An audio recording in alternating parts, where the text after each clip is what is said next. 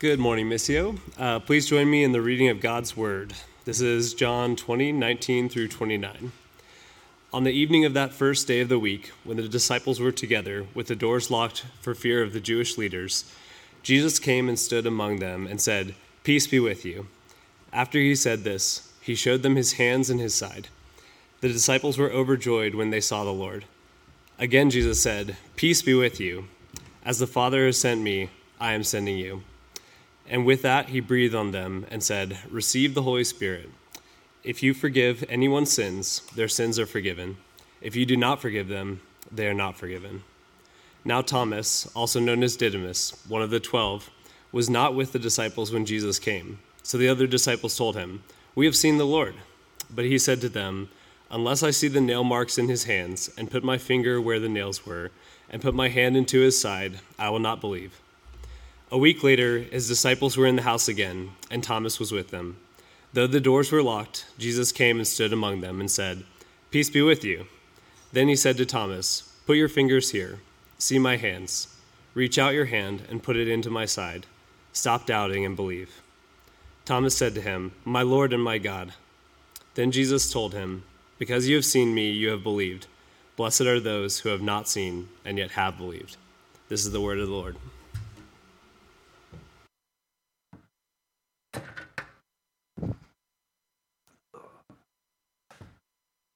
Amen. Well, welcome, Missio. Oh, no.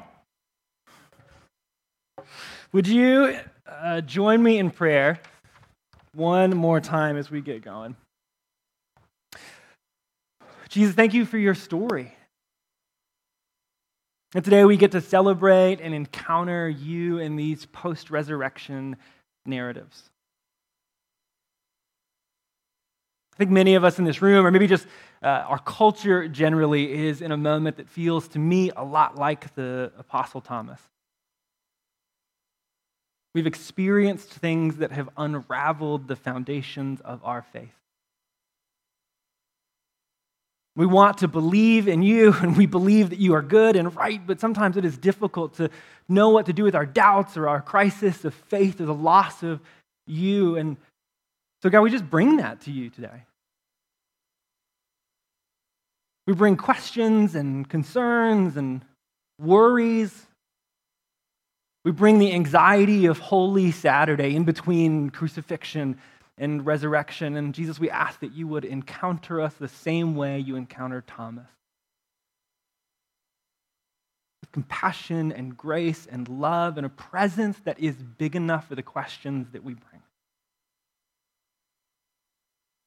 Jesus, be with us this morning. In your name we pray. Amen. Amen. Welcome, everybody. It's fun. It is good to be with you. We took a Sabbath Sunday right after Easter, and then I was out last weekend, and so it feels like I haven't been with you in so long. It's nice to be here in your presence. What a delight. What a delight. Today, we are continuing our series entitled Eastertide. And Eastertide is a season within the church calendar that we celebrate the resurrection of Jesus. And traditionally, the way that we do this is by looking at these post-resurrection stories or encounters with the person of Jesus. And so last week, Heather began this conversation by looking at the life of Mary Magdalene and her encounter with Jesus at the beginning of John chapter 20, where she's the first person to see the resurrection, the first apostle to the apostles to declare the good news of resurrection. And today, we're moving on in that conversation, and we're going to look at Thomas and his encounter with the resurrection of Jesus. And I don't normally title sermons, because it just feels like a weird thing to do, because you're never going to remember them. But I did title today's sermon, and I'm going to tell you what it is because I think it's funny. Today's sermon is titled Notes on Losing, Finding, and Rethinking Jesus from Thomas the Twin, a.k.a. Tom the Doubter, a.k.a. Not That Judas. Thomas the disciple, his real name is Judas, and scholars believe that he stops going by Judas because of that other Judas we are more familiar with. and he begins to go by Thomas. Thomas is Greek tome for the twin. And sometimes in the text it'll say Thomas Didymus, which means twin. So basically Thomas's name is Twin, which is the point of the tom-tom. He's Twin, the doubter. But we know Thomas most famously for his moment in John chapter 20 that was just read for us this morning by Josh, where Thomas doubts the resurrection of Jesus. And I think his story provides us an opportunity to talk about doubt and deconstruction and crises of faith this morning. To wrestle with what do we do when our faith encounters something it doesn't know how to overcome? What do we do when our faith has an experience or our life has an experience that begins to unravel the very foundations of our faith, that begin to take shot at what we felt was so certain and true? What do we do when, like Thomas, we have this crucifixion moment and then enter into the quiet of Holy Saturday before the resurrection, unsure of what to do with our hope in Jesus? What do we do when we are like Thomas and we doubt very naturally the story of Jesus? And you might be thinking that your sermon is not for you. Maybe you're in a place in your life where you're like, I'm not doubting, I feel pretty pumped about Jesus. That's awesome. That is great. There will be seasons, though, in your life where faith is harder to hold. I don't say that to worry you about the future of your faith. It is just the nature of faith. There are seasons in which faith is hard to hold. The ancient church writers had lots of different language for it. St. John of the Cross called it the dark night of the soul, when it feels like God is far from us. Even Jesus on the cross says, my God, why have you forsaken me?" Even Jesus, who is God, has moments of wrestling with his faith. Wrestling with our faith is a part of the Christian story. And if even that does not feel true of you in this moment, I think it will be true at different moments. And even if it feels hard to believe, then at least this will be true, that you have friends in your life who are wrestling with doubt. If you want to love them well and point them to Jesus, then I think it is worth having a conversation about doubt and deconstruction. And maybe even more importantly than any of those things, I think the process of engaging with our doubt is the same process of growing into our faith. So hopefully that covers everybody in this room. Whether you doubt, don't doubt, have friends who doubt, someday will doubt, this is a story for all of us. Now, throughout the sermon, I'm not going to answer questions or try to argue you into faith. That's not the point of this conversation. What I want to do instead is look at Thomas's story because I think it helps us navigate our own moments of crisis and our own struggle with faith. So what we're going to do first is we're going to look at his story, and then I've provided just 4 notes, 4 things we can learn, I think, from the story of Thomas that might help us navigate our own crises of faith. So let's begin by just looking at the story of Thomas. Thomas, as we said, was one of Jesus' 12 apostles, a disciple who's been following Jesus for some time.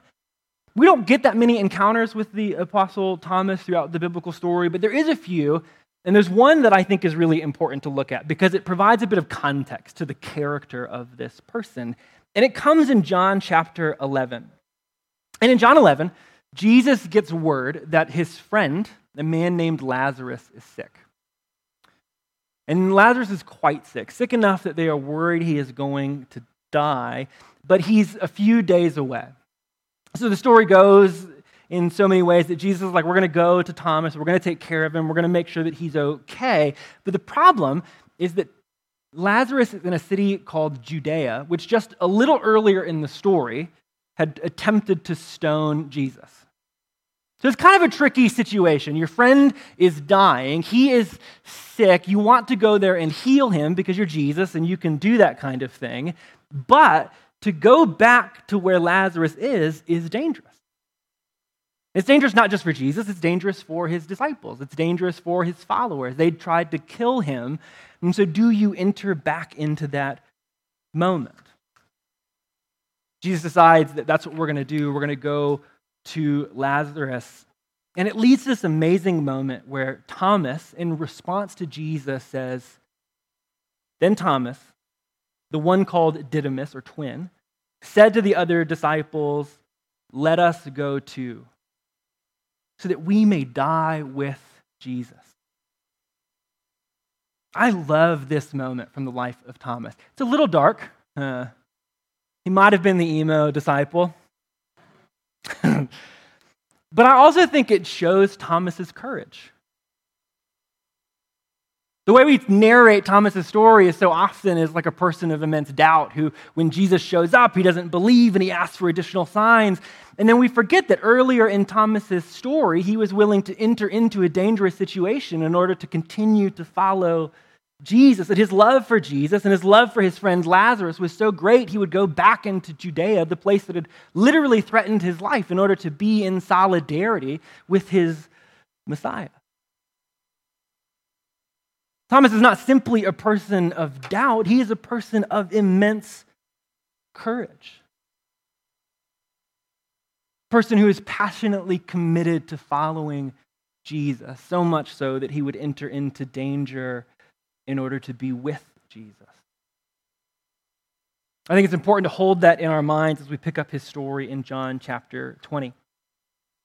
In John 20, we fast forward a bit into the story. Jesus has been resurrected, but the only disciple who knows this is Mary at the time. And the text tells us this. It was the first day of the week. That evening, while the disciples were behind closed doors because they were afraid of the Jewish authorities, Jesus came and stood among them. But then in verse 24, we learn that Thomas, the one called Didymus, twin, who was one of the 12, wasn't with the disciples when Jesus arrived. We don't know where Thomas is. I think he was probably getting snacks. You've been hanging out for a while. You're nervous. I'm an anxiety eater. That's what I would be doing. Just a big pint of half-baked Ben & Jerry's to comfort me after Jesus had died. But we don't know where he is. He's out. He's getting a snack. And again, I think this moment is amazing. All of the other disciples are what? Hiding, afraid of Jewish authorities. And what is Thomas doing? He's the only one who has left that place of fear. He's not behind the locked door. He is out in the public square getting Ben & Jerry's for the rest of the disciples. What a person of immense courage. I think that's just worth paying attention to complicate Thomas's story. We call him Thomas the Doubter, but his story is also one of deep courage. That when all the disciples are hiding away, Thomas is somewhere else. And he returns back to his friends. And when he returns, the disciples tell him this amazing thing. It says they have seen Jesus. Like he just was here. He appeared to us. And Thomas responds in that very famous way. He says, unless I see the nail marks in his hands, put my fingers in the wounds left by the nails, and put my hand into his side, I won't believe.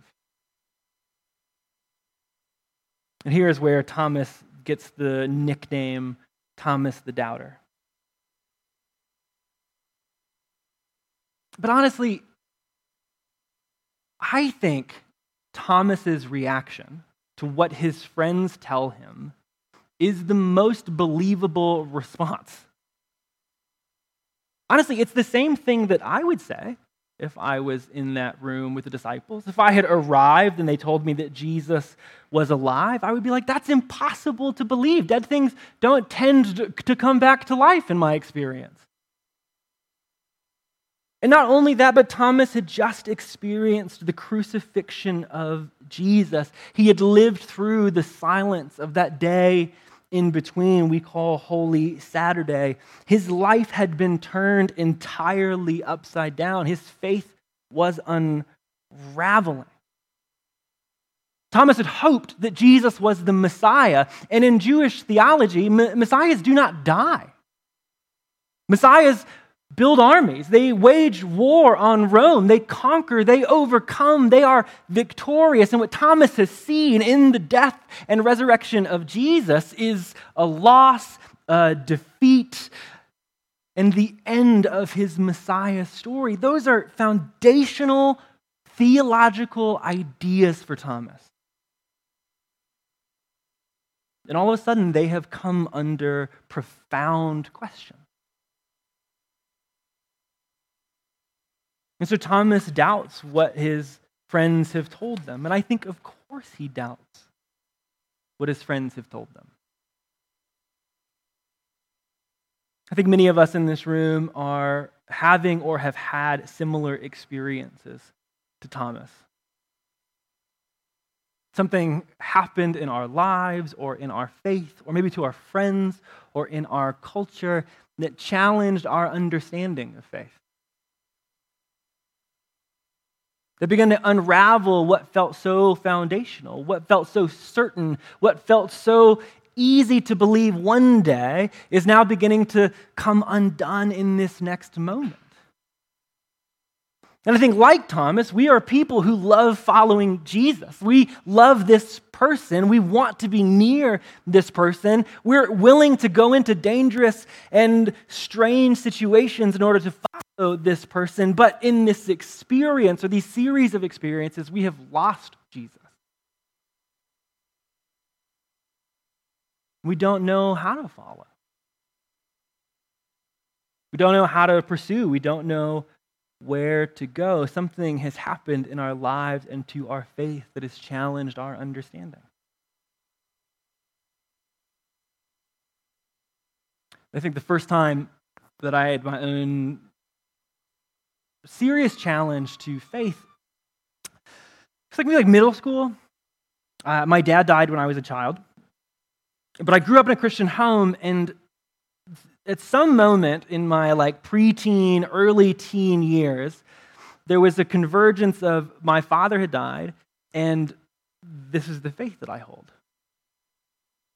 And as that began to become a real idea, all of a sudden I had to wrestle with is God good? Does God heal? Where was God in cancer? My father was a person of immense faith, and yet he wasn't here. And that question began to unravel for me some of the things I believed about faith, some of the things that felt so certain and true. So what do you do with those kinds of questions, those kinds of unravelings that will come to us in different moments? And I think this is the first field note or lesson we get from the life of Thomas. And it's simply this. Number one, do not be ashamed or afraid of your doubts. Doubt for Thomas comes from a lived experience. He had watched Jesus die.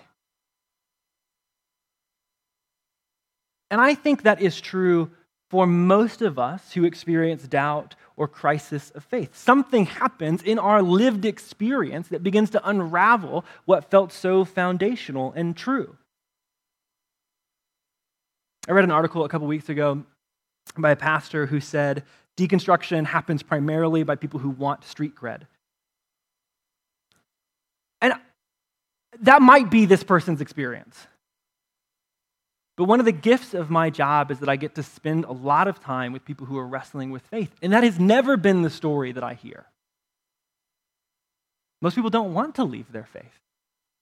Because to leave your faith is to leave your family. It's to leave the good news that you love. It's to leave the community that you like to participate in. It's to leave a sense of certainty that feels profound to you. In my experience, in my own life, and in what I hear from others, doubt almost always comes from lived experience, genuine questions. And so do not be afraid of your own doubts. Do not shame yourself for your own doubts. And do not shame others for the doubt that they are experiencing. It is a part of the Christian experience, which is why the Psalms are full of prayers asking God, where are you? In my suffering, where are you? God, I don't feel you. I don't sense your presence. I don't know how to wrestle with these questions. The Psalms are full of that kind of worship and prayer in order to give us, as the people of God, permission to ask our own questions. I said this on Easter weekend, but Israel, the name that God gives his people, means one who contends with God. To be the people of God is to be a people who wrestle with God. It is a part of the Christian and human experience. So do not be ashamed or afraid of your doubts. Thomas is not asked to leave the gathering of the disciples. So don't make yourself leave. And don't ask others to leave either. This leads to the second learning that I think we see in the story of Thomas. Do not be afraid or ashamed of your doubts. Number 2, wrestle with trusted conversation partners. The thing I love about this moment with Thomas is that Thomas is with his friends. And Thomas brings the questions that he's asking to his friends. And I love this because doubt and deconstruction can be so deeply isolating. It can make us feel alone, and oftentimes, unfortunately, it will lead to us actually being alone.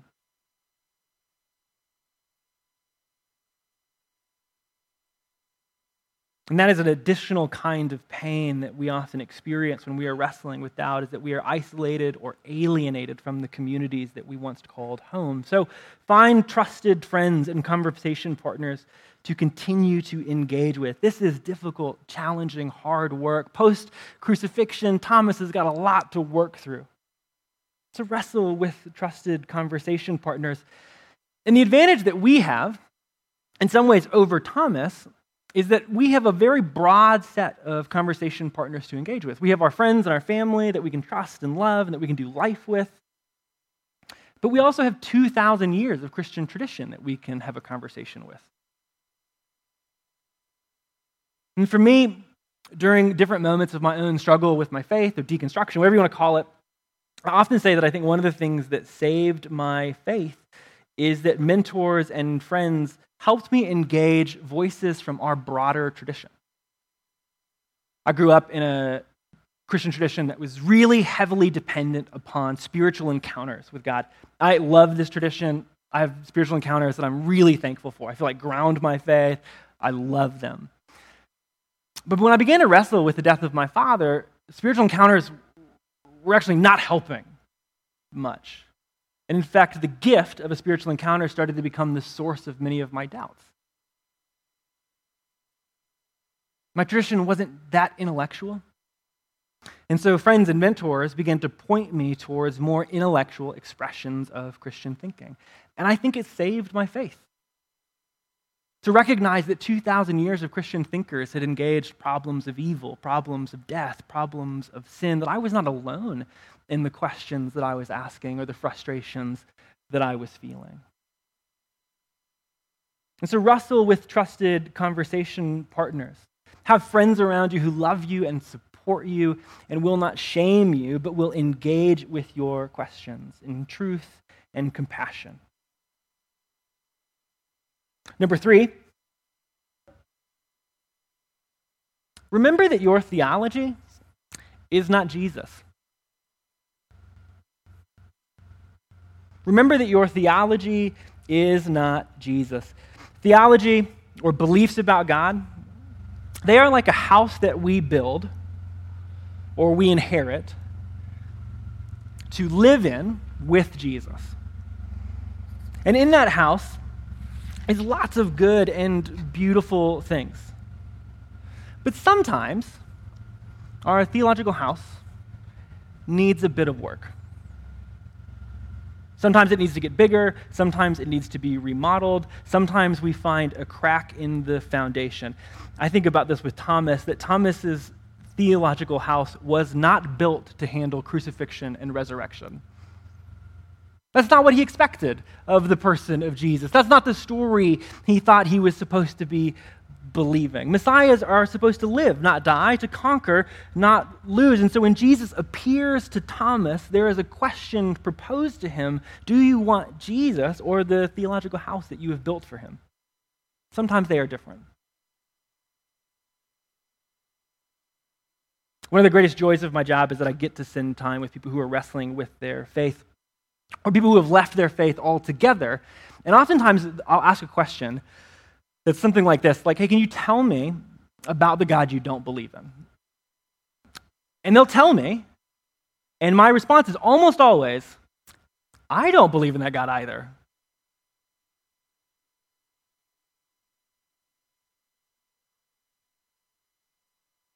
There is a difference between the home that we have built and the person it is for.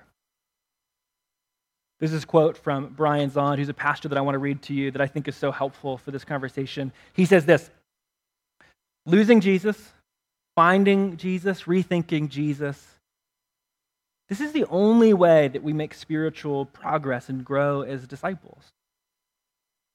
Just about the time we think we've got Jesus figured out, he goes missing. We may fear that we have lost Jesus, but if we seek him, we will find him. But in the rediscovery, we will be required to rethink some things. And that is what repentance means, to rethink things in light of Jesus. It is a change of mind, a change of thinking, to see the world in light of Christ. Zahnd goes on to say this: idols do not move. You can always find them exactly where you left them, but the living God will occasionally abscond from familiar confines, so we can never retire from being a seeker. A living God means a living faith. A living God means a living faith. And so if your house never gets remodeled, if the things that you believed when you were a child are not challenged as an adult, if your image of God never grows, you might actually have an idol problem, not a God problem. I believe God is perfect. I believe that God is perfectly revealed in Jesus, but our understanding is not perfect. This is the process of spiritual growth. Paul says the same thing in 1 Corinthians 13. Paul says, when I was a child, I used to speak like a child, reason like a child, think like a child. But now I have become a man, and so I have put away childish things. Now we see in a reflection like in a mirror, then we will see face to face. Now I know partially, but then I will know completely, in the same way that I have been completely known. Our understanding should continue to grow and develop, which means that our theological home needs to be differentiated from the one that we have faith in. And this leads to number 4, the final note. Investigate with your whole self. When Jesus appears to Thomas, he invites Thomas to, this is how the text says it, put your finger here. Look at my hands and put your hand into my side. And then he says this thing that's very interesting. He says, no more disbelief. Believe. What is Jesus asking or telling Thomas to do in this moment? It almost feels like the opposite of some of the things that I've just said. Like it almost sounds like Jesus is telling Thomas to overcome his doubts by just believing hard enough. Stop doubting, just believe. Is that what's happening in this moment? There's a 19th century Danish philosopher, this is how every riveting sentence begins, named Søren Kierkegaard. And Søren Kierkegaard is very famous for developing this phrase that we often translate leap of faith. Has anybody heard this before? The concept of leap of faith. Sometimes the way that we understand the leap of faith is to leap over our doubts. Like maybe you have your doubts, but you can just will yourself to have enough faith. It almost sounds like you ignore your doubts or you will yourself into no more doubts. And I think that's one way of reading what Jesus says to Thomas, just believe. But the thing about Kierkegaard is that he's actually criticizing that kind of understanding of faith when he talks about this concept of leap of or leap to faith. Because for Kierkegaard, faith is not simply a set of ideas that you can choose to believe. In fact, Kierkegaard did not believe that you could think your way into faith. Instead, he believed that faith was more like a living relationship. And it is very tricky to think your way into relationship. If you try, Kierkegaard worried that you will actually get stuck in a ditch of thinking and doubting and skepticism. Because relationships are messy, they are living, they are complicated. And there's never easy answers to relationships because they are alive. There has to be a different way of engaging, a different way of knowing, a different way of learning in a real relationship than just thinking your way into them. And this is true of all relationships. I cannot simply think my way into marriage. If I never talked to Tori, I would not be married. And if I only ever thought of her, I might be in jail.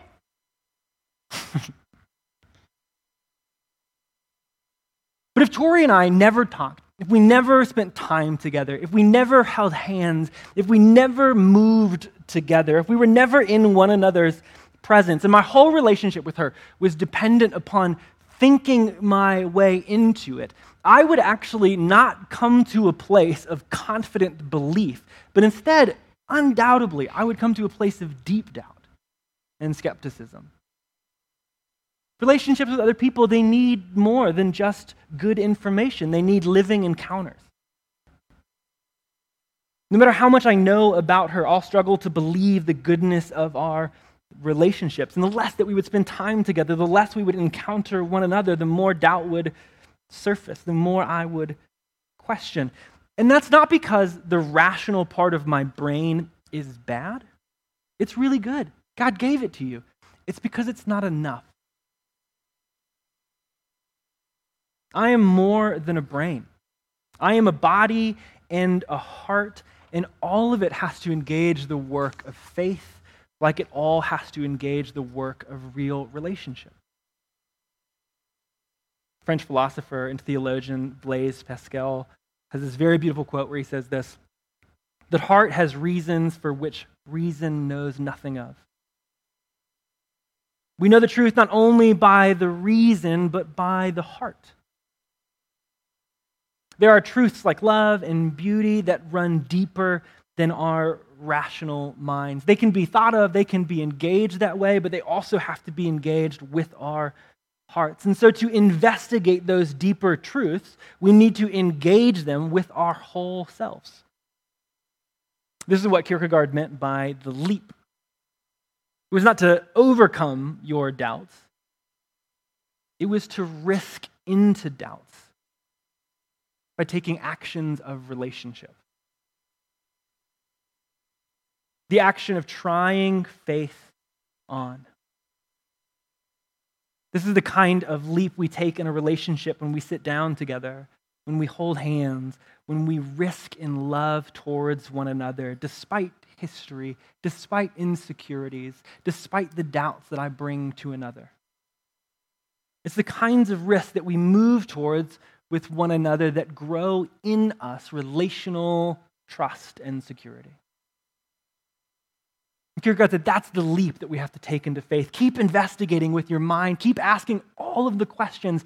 But if you don't also let your heart investigate, then you've not truly investigated this thing. If you don't let your body investigate, then you've actually not truly wrestled with whether this thing is true and good. Jesus shows up to Thomas and he says, "Hold my hand." Keep asking away, but let's have a moment together. For Kierkegaard, he believed that the way that we do this today is by imitating Jesus. Which I love.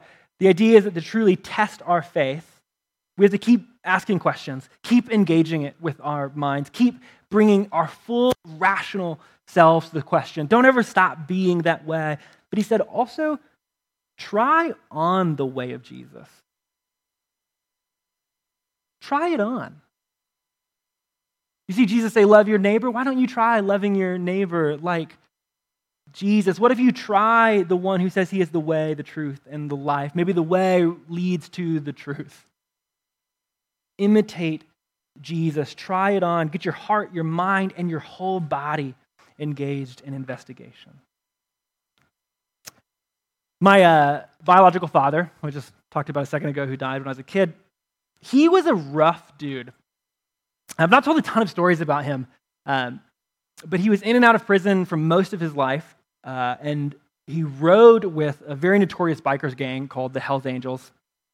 And he moves to Utah, quite literally chased here by a sheriff. And he comes here kind of like hiding out. He moves in with a couple who happen to be Christians. He doesn't know that he gets a place from them. He moves into their basement. And they one day, I don't understand exactly how this happens, but one day they invite him to meet their pastor. And their pastor happened to be also a very rough dude. He had been a former moonshiner in Kentucky, who similarly had a kind of radical conversion experience with Jesus, moved to Salt Lake City, probably still made moonshine, I don't know. I only met him once, wild guy. And my father and this man are having a conversation. It gets heated, and this man tells my father, who's, again, he's like a rough dude. He's 6'3", he's covered in tattoos, way less nice than mine. And this moonshiner from Kentucky tells my dad very specifically this: you are not man enough to follow Jesus. Now, there's some things there to be deconstructed for sure. You just have to excuse that for the sake of this story. I love this story because what happens is that my dad tries to follow Jesus. He's like, you won't tell me that. I'll show you what a man is. And then he tries. And in his trying the way of Jesus, has a wild experience with Jesus and becomes a follower. And what I love about this story, one is I just like talking about my dad, but I love it because it is about investigating the way of Jesus with your whole life. Keep your mind in the conversation. Please hear me in that. Keep your mind wrestling and engaging. Your house constantly needs to be remodeled. The reformers of the 15th century said, always be reforming. Our understanding should be growing and developing and changing. That's what Paul said. We're children one day. We're going to grow up to be adults. We're going to see fully someday, but now we see partially. So keep your mind in the game. But he says if your heart and your body are also not investigating this, well, then you're not truly trying it out. And you haven't truly wrestled quite yet. So investigate this whole thing with your whole selves. Mister, I think this is a way forward when it comes to engaging our doubts and our crisis of faith. It begins when we learn that we are not ashamed or afraid of our doubts. They do not disqualify us. They do not remove us from the presence of Jesus. But instead, when we engage them with close friends, trusted conversation partners, when we allow our house to continue to expand to fit the person of our living God, then I think we can try this thing on and truly investigate it to see the one who is the way, the truth, and the life.